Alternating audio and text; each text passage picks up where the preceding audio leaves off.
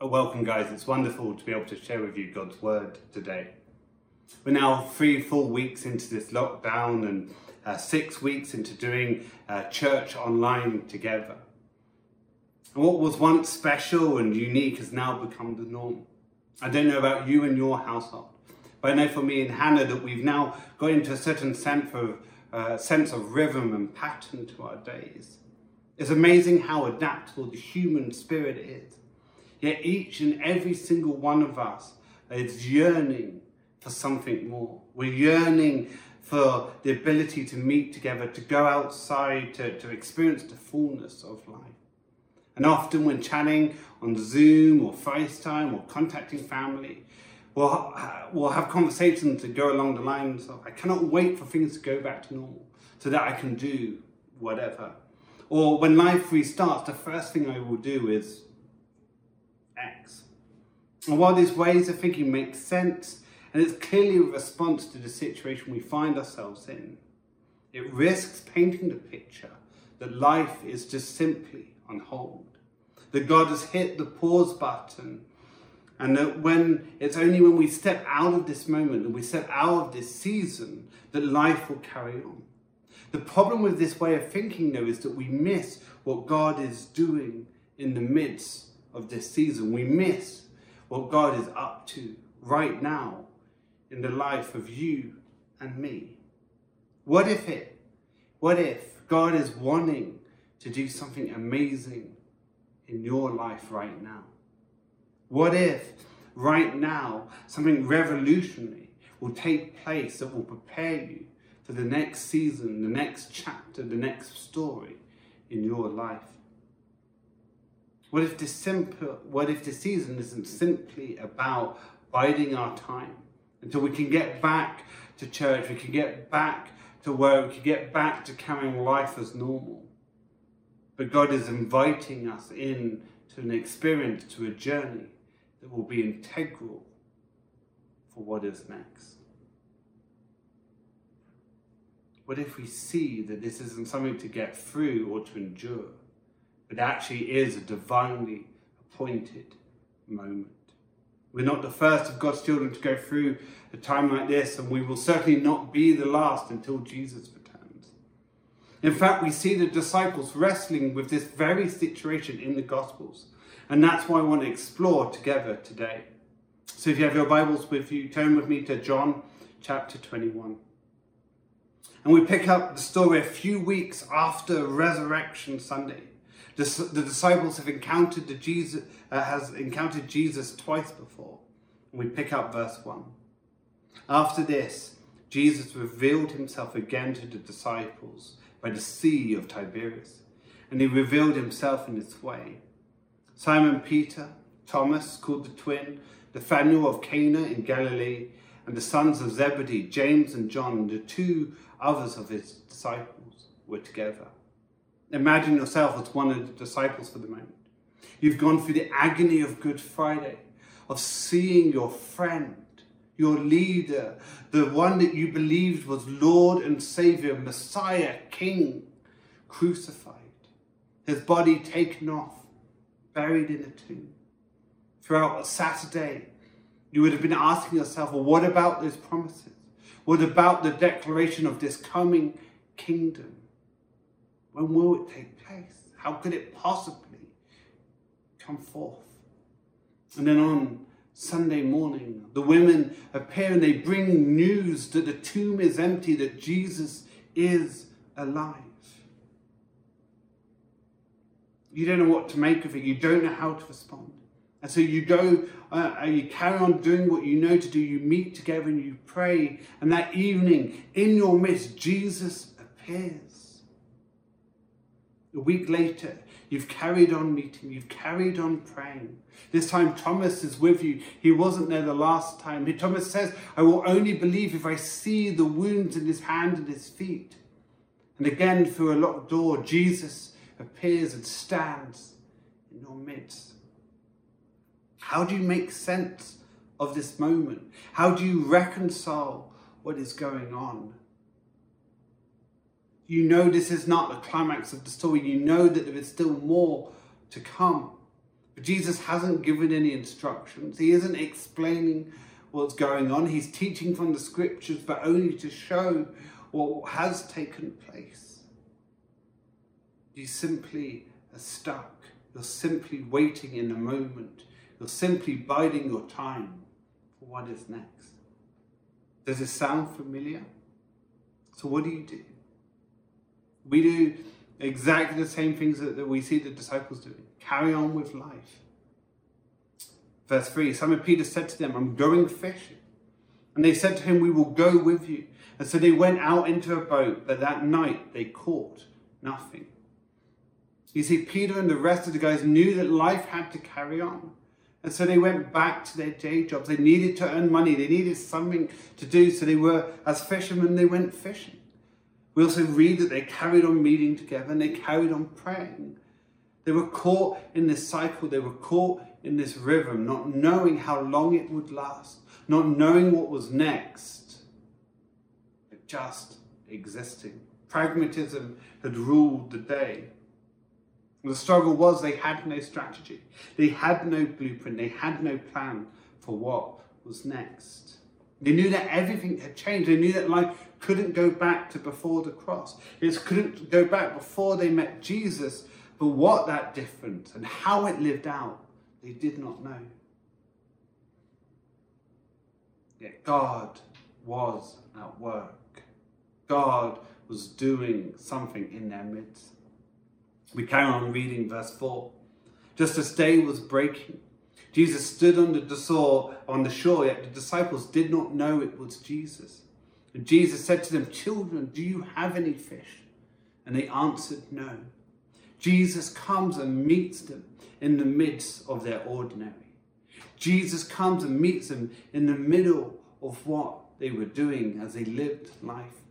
All three accounts up to this point, or including this point, twice in the room and now while fishing. They were just getting on with life. And Jesus broke into the ordinary. Jesus broke into the mundane, the routine, and calls them.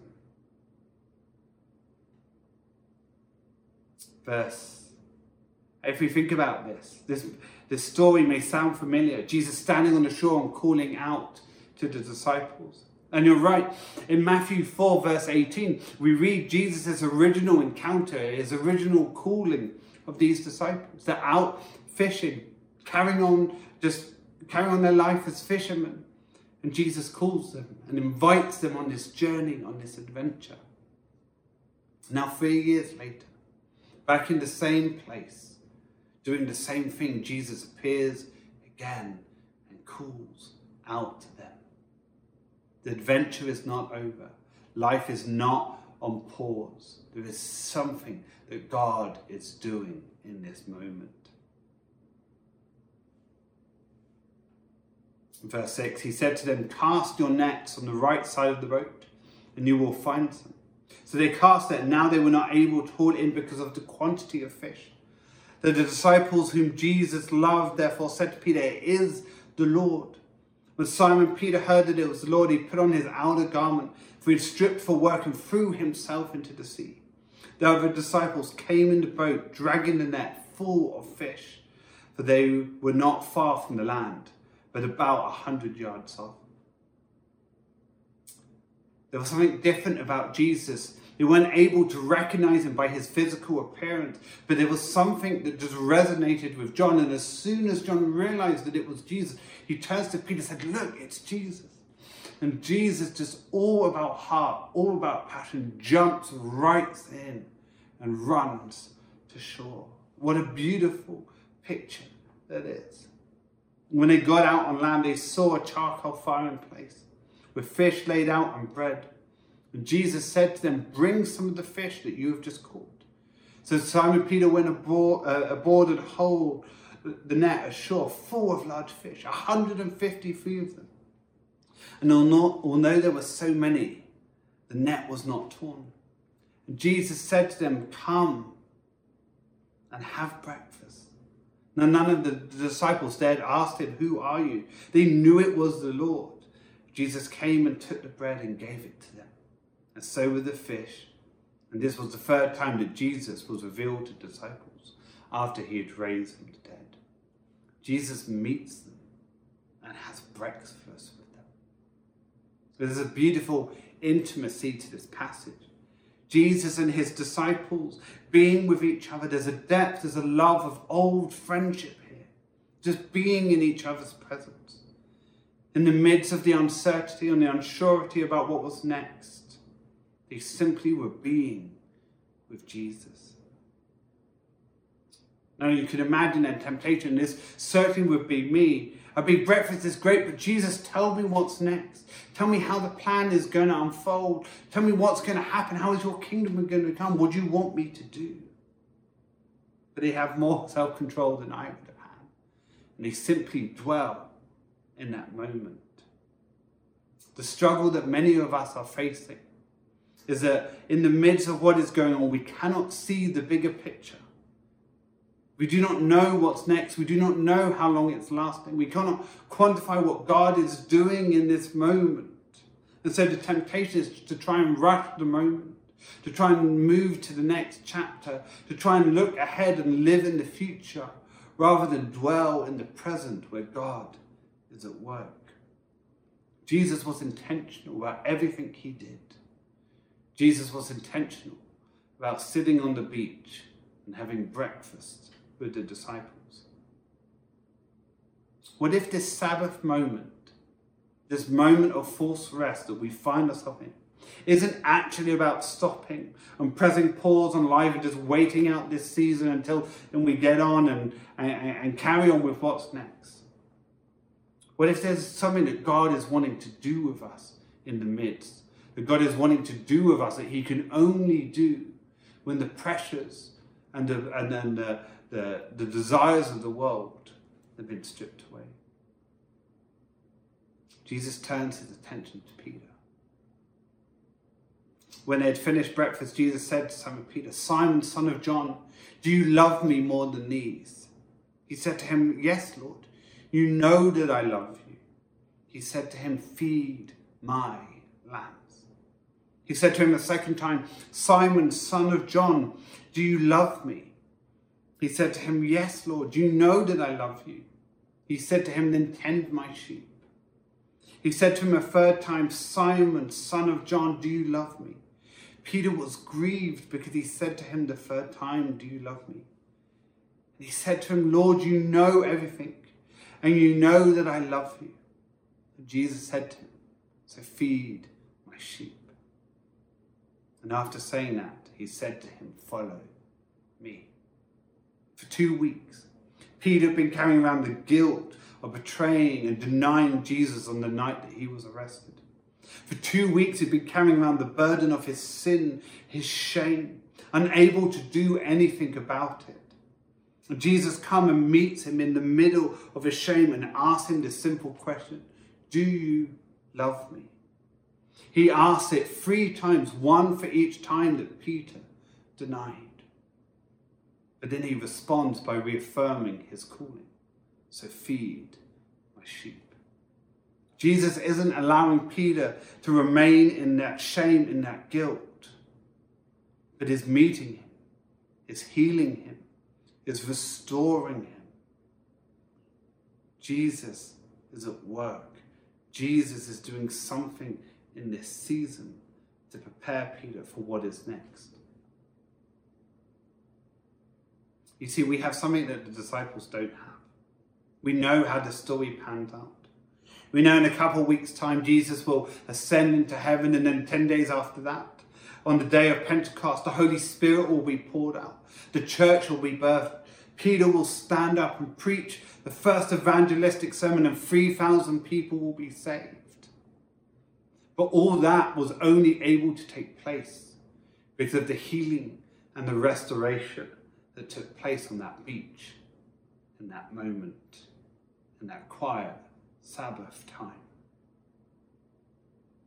For 50 days, they find themselves in the middle of uncertainty, unsurety of what is going on. They're forced to Sabbath. They're forced to rest. They're forced to simply be with Jesus. Does that sound familiar? Yet it is in this time that Jesus is preparing you and me for the story that he is continuing to write in our lives. Jesus is healing and restoring Peter so that he can step up and be the leader that God has called him to be. I believe that God is wanting to meet us, to heal us, to restore us, to invite us into deeper intimacy so that we can be ready for the next chapter that he has. I believe that for many of us, we're in the same place as those disciples on the beach.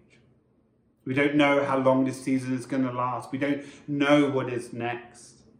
But if we simply see that this moment, this time is just about waiting out and then we can get on with the real stuff, we miss what God is doing. We miss what God is wanting to work in people like you and me. This is a once in a generation moment where the land is being allowed to rest, where we are invited to simply be in God's presence, like the disciples hanging out with Jesus on the beach. So the question comes then, what is it that God is doing in you in this moment? What is he wanting to work in you while you rest from the world? Did you know scientists have been doing some experiments in the last couple of years? They've been looking at babies and they've been comparing babies who sleep more and nap more compared to those who don't. And they've been looking at it in respect to growth. And they found that the babies that sleep more, that nap more, have more growth spurts and will grow larger over that time than those that don't. When you look at a baby sleeping, it's not doing anything, it's not learning anything, it's not going through any developmental stages, yet it's growing. There's something about rest. There's something about when we go into the rhythms of God, that growth takes place. What is it that God is wanting to do in you? What is it that may look simply like rest, but actually is God growing us, stretching us, preparing us? If a baby does not go through that season of growth, then it's not able to later on walk and run. If we do not go through this season of growth from rest, we will not in the next season be able to walk and run. For some of us, it will be a season of deepening intimacy, of learning how to rest in God's presence, to eat from his hand of provision, to not rely on our own strength, to simply be with God. Father, it's like with Peter. It's a time of healing, of restoration, where God is wanting to put his finger on whether it's unresolved sin, whether it's character issues, whatever it may be, but things that will prevent us from stepping forward as the leader that God has called us to be. God is wanting this to be a season of healing and restoration, of where we strip out everything that holds us back, so that when the time is ready, we can walk and run. For some of us, it's a case of allowing God to reprioritize our life, to stop chasing career or ambition for the sake, but start asking God, what are the kingdom values you want me to run after? If we're honest, we know what it is, because it's always there. It's always just below the surface. But with the busyness of life, the demands of our work, of family, of church, we can easily put it to the side and say, we'll get round to it. But God has now stripped everything back and he's saying, I want to deal with this situation. I want to work in this moment. I want to prepare you. I want to invite you into my presence so you're ready for what is next. And like the disciples in our text today, we live on the other side of Pentecost. We have the Great Commission to go out into the nation, to make disciples, baptizing them in the name of the Father, the Son, and the Holy Spirit. We're empowered by the Holy Spirit as well. The Holy Spirit resides within us, transforming us into the likeness of Jesus. But we must be prepared to embrace what God is doing. To not just see that mandate, that calling is something that will happen in a couple of months' time when this blows over. but actually it's happening right now. God is working in our midst. God isn't taking a break, waiting for this to blow over, saying that I'll get around to it when this goes back to normality. God is at work in our midst, and God is inviting you and me to sit at his feet, to be in his presence, to allow his restoration, his healing, his touch to meet us. Remember, we don't rest from work. Sabbath isn't about recuperating from everything that we've kind of poured out, but we work from rest. We work from Sabbath. Sabbath is about preparing us for what is next. This season is an integral part of your journey. It's an integral part of your adventure. As God grows you, challenges you, stretches you, heals you, renews you, restores you, invites you into his presence, so that when the time comes, we are ready. And like Peter, we can stand up on that day and fulfill what God has called for us.